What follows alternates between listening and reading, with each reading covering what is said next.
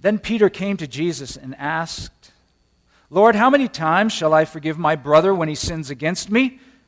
Up to 7 times? Jesus answered, I tell you, not 7 times, but 77 times.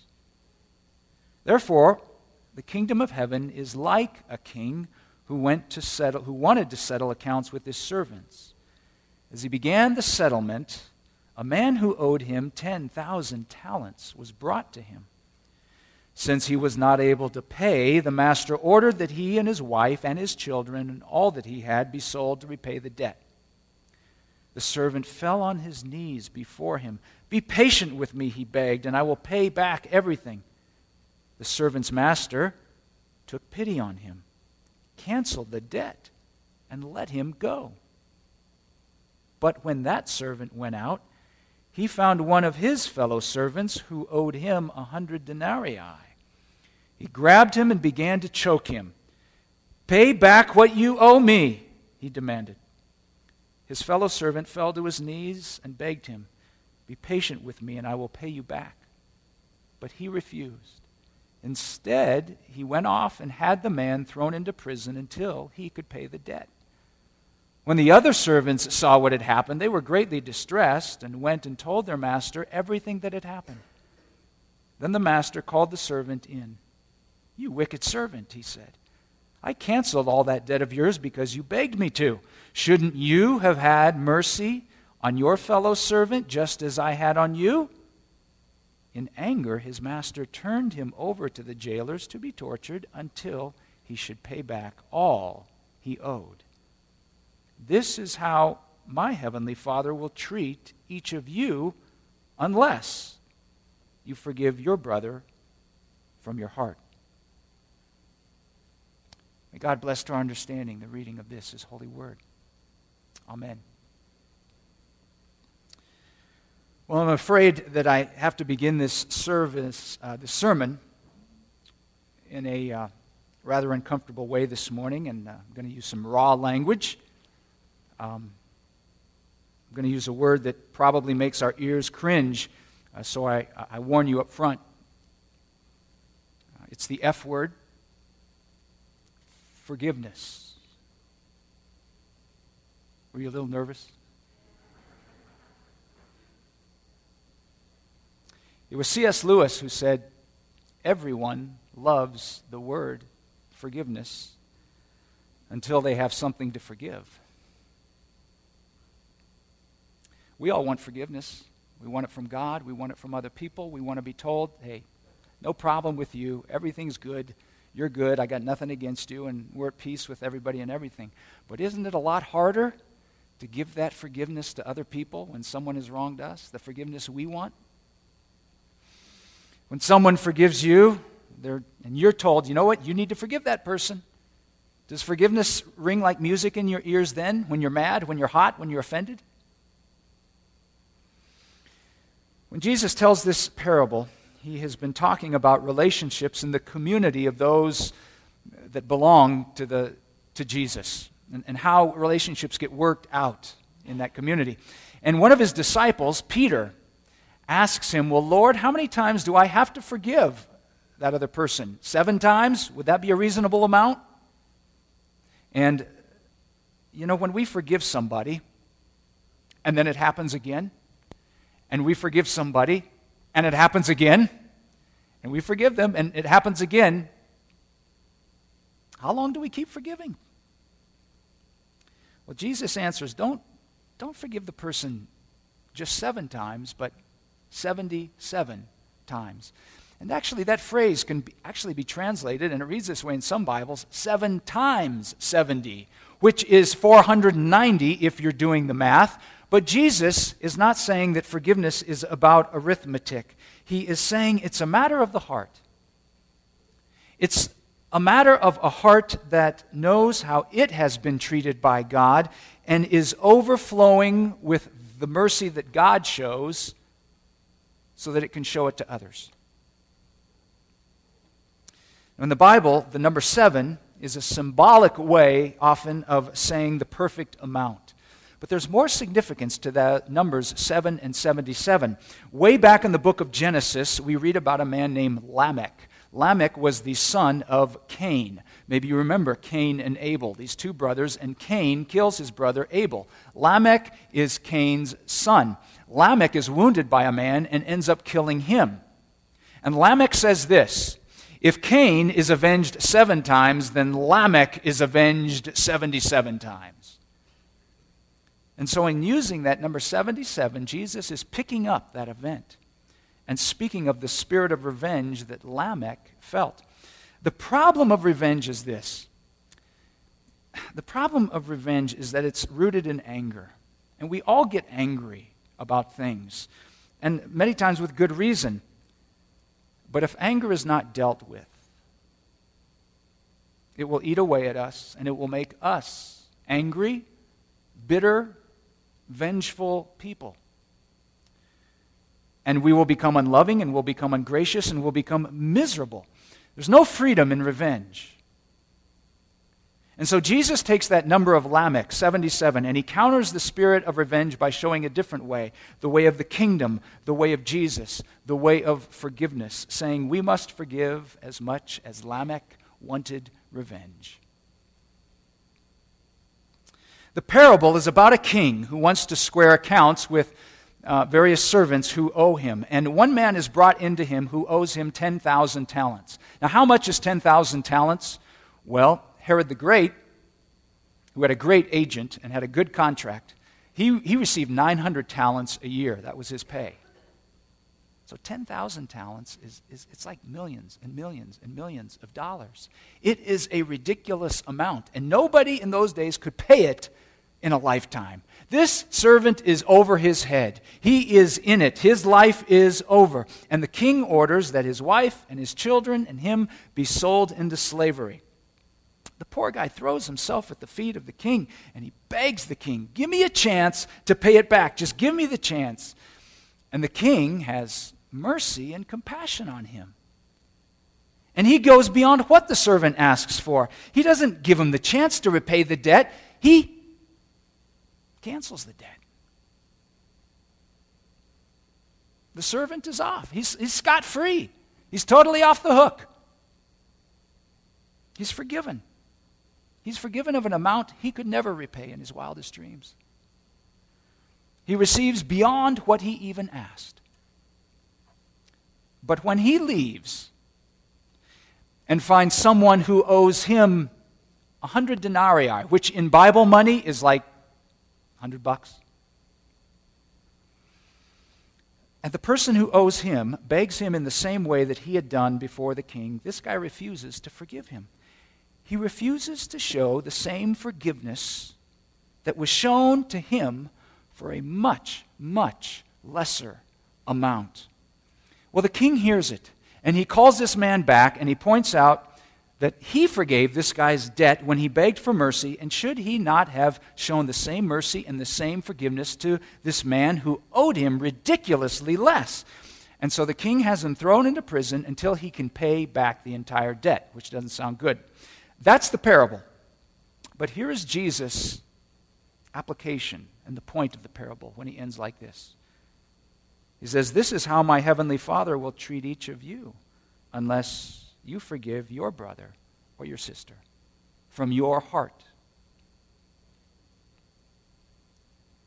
Here's the first truth of the parable.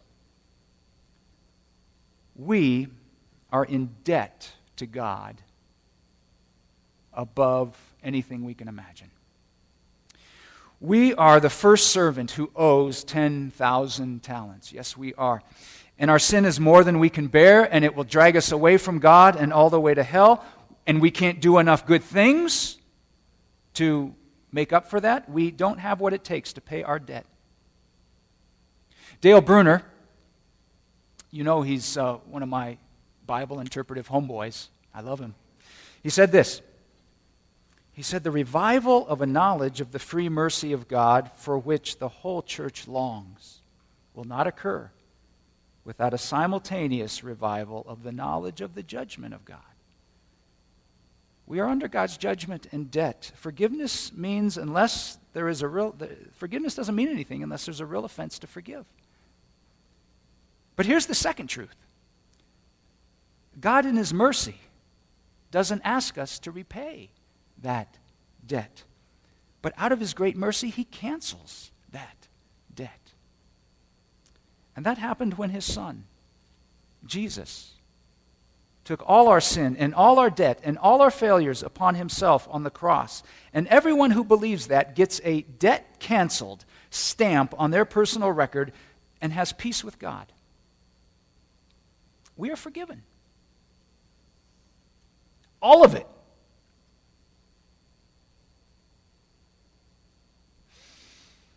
Now, the first servant got more than he even asked for.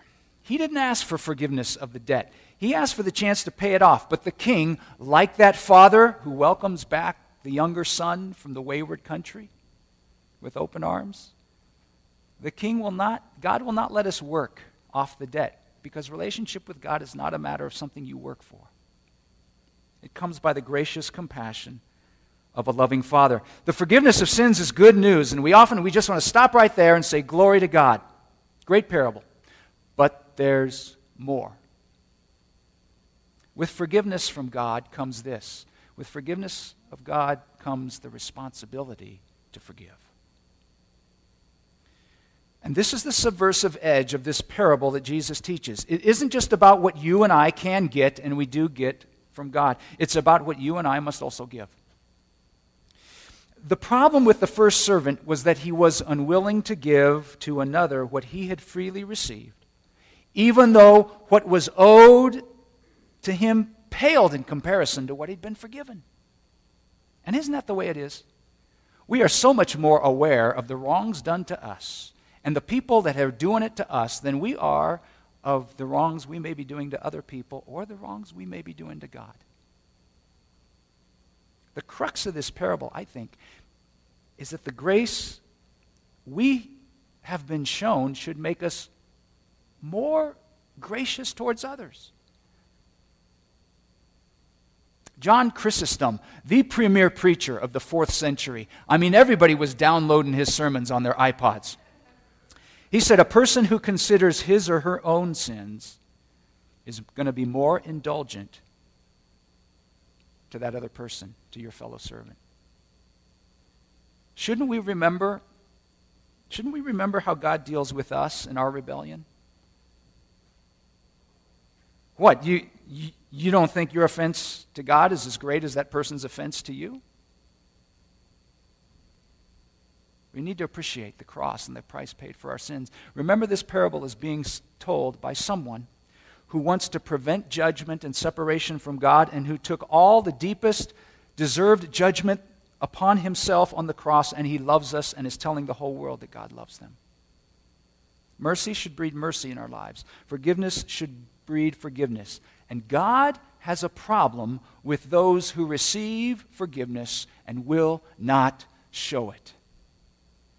You know, forgiveness is big on the radar of Jesus.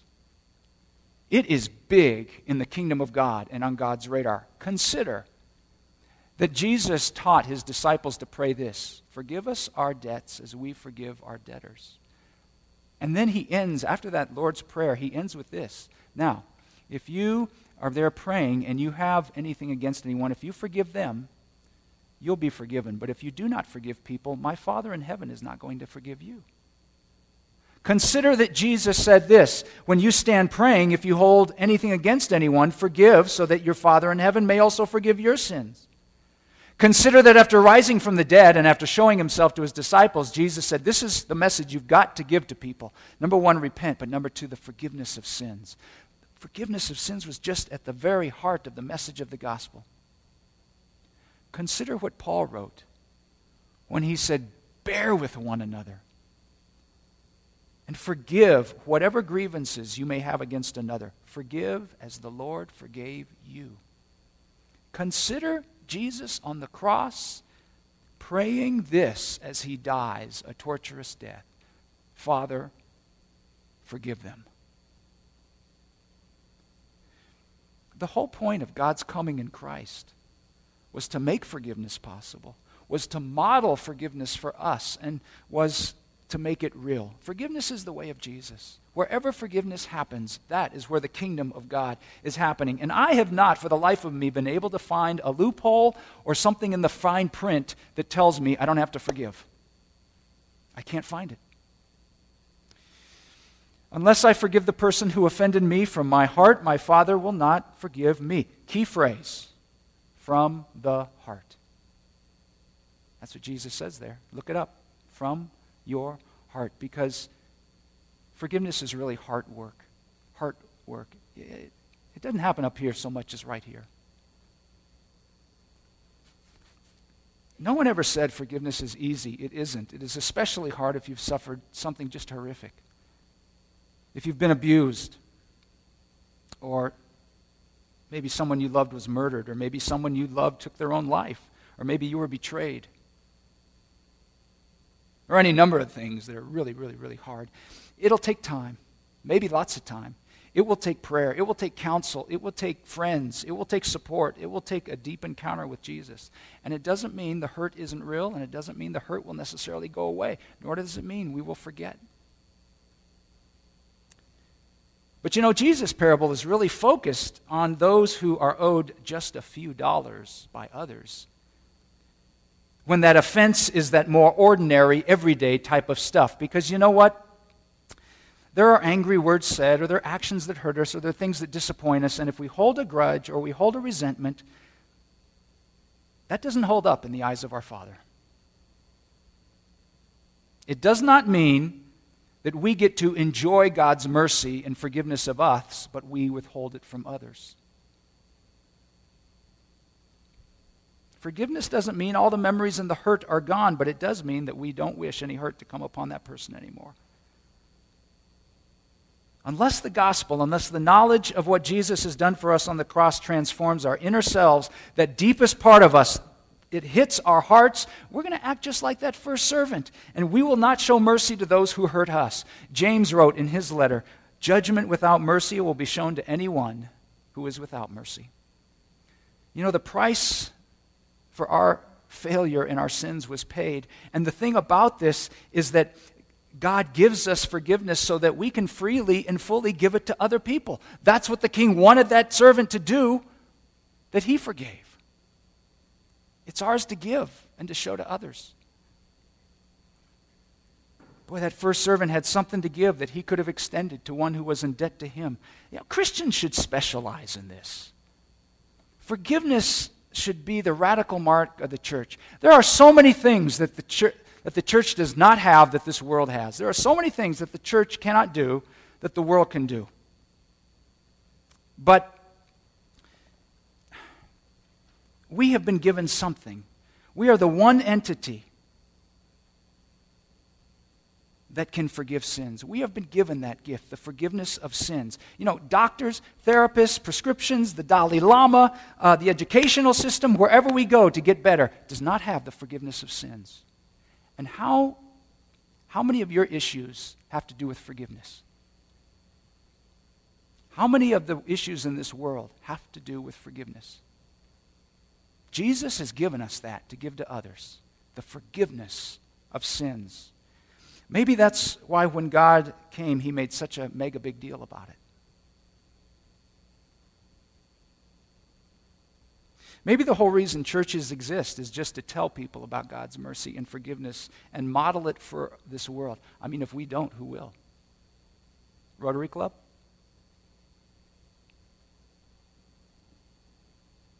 Forgiveness is the hallmark of Christian communities. And that's why it's so backwards, so un-Jesus-like. To storm out of a church in anger and resentment, you know, happens all the time for the smallest stuff. Someone says, I don't like this person, I don't like what happened, and then they leave with their resentment and their self-righteousness intact. Oh man, there are real wrongs and hurts that happen in churches. I've been leading churches, I've been living in churches for a long time. I have had to forgive and I have had to be forgiven. But what about the forgiveness given to us, that is us to give, ours to give in Jesus?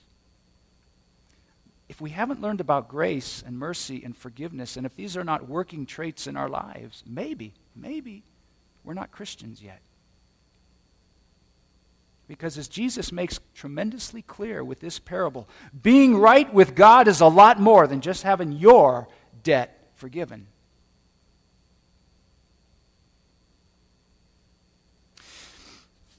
There was an article some years back in a magazine called The Christian Century called New Math.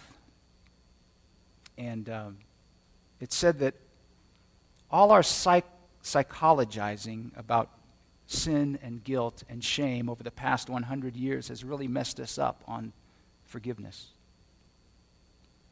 You say you forgive someone, but you keep in your heart a bill of particulars ready to be whipped out at the next infraction. This is not forgiveness from the heart. And the church has quit talking about sin and forgiveness, and it plays at community without getting to the depths of the heart where forgiveness must start. Now, I learned this writer, this person who wrote this article, comes from the Lutheran tradition of the Christian church. And if you know anything, any de-Lutheranized people in here, if you know anything about our Lutheran brothers and sisters, they have communion. They have the Lord's Supper, the Lord's table, every Sunday. I am a huge advocate of that. If you would let me, I'd do it every Sunday too. Because I need Jesus. And communion is Jesus. If it's about salvation and grace and the cross and the remembrance of all that I need in Christ, I need that every week. Some people say, well, then it wouldn't be special. I don't need special. I need Jesus. And what are we saying about ourselves if we ever come to a time and say the grace, the love, the mercy, the cross of God is not special? I'd do it every day if I could. So I hand it to our Lutheran brothers and sisters for doing this every week. But the point is this. The writer talks about how people, when they would come to the Lord's table in that Lutheran church she was a part of, and they knew they were harboring sinful thoughts and resentments against their brothers and sisters, it just shook them up. They were so worried as they came to that table that they were not repentant enough. People really believed something dangerous was happening at the communion table, that God was present, that the Holy Spirit was moving, and how one stood with God in that moment was just ultimate, and that no one dare take the bread or the cup unless they have made amends with their brothers or their sisters. Tonight, we're going to take communion at the Mount. I'm giving this message tonight, by the way, and we're going to take communion, and one of the things we're going to do before people come to the table, we're going to give people an opportunity to go just briefly talk to someone else, some designated people, if they need to forgive somebody. They don't have to say why. They don't have to go into details. Just say, I need to forgive this person. This article goes on to say this. It says, this is strange language to us. We have mainlined grace so cheaply that we no longer understand the disconnect in our spiritual lives. We have begun to justify sins instead of sinners. We insist on superficial forgiveness and judge people who are judgmental and unforgiving. The Lord's Supper has degenerated. It cannot be a rite of community without true forgiveness. We should not be taking the cup until we have made things right with our neighbors.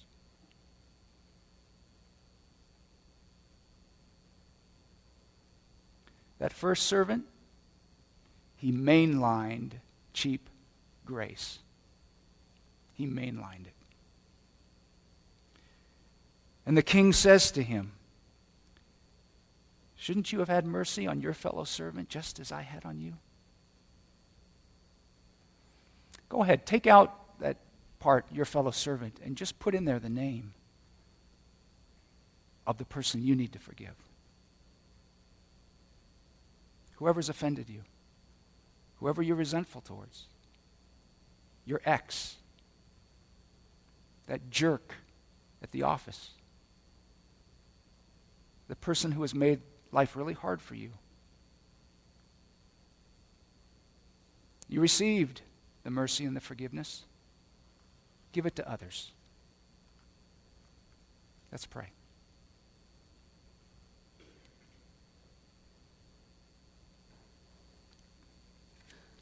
Lord Jesus, you gave your all on the cross for our sorry, often ugly lives.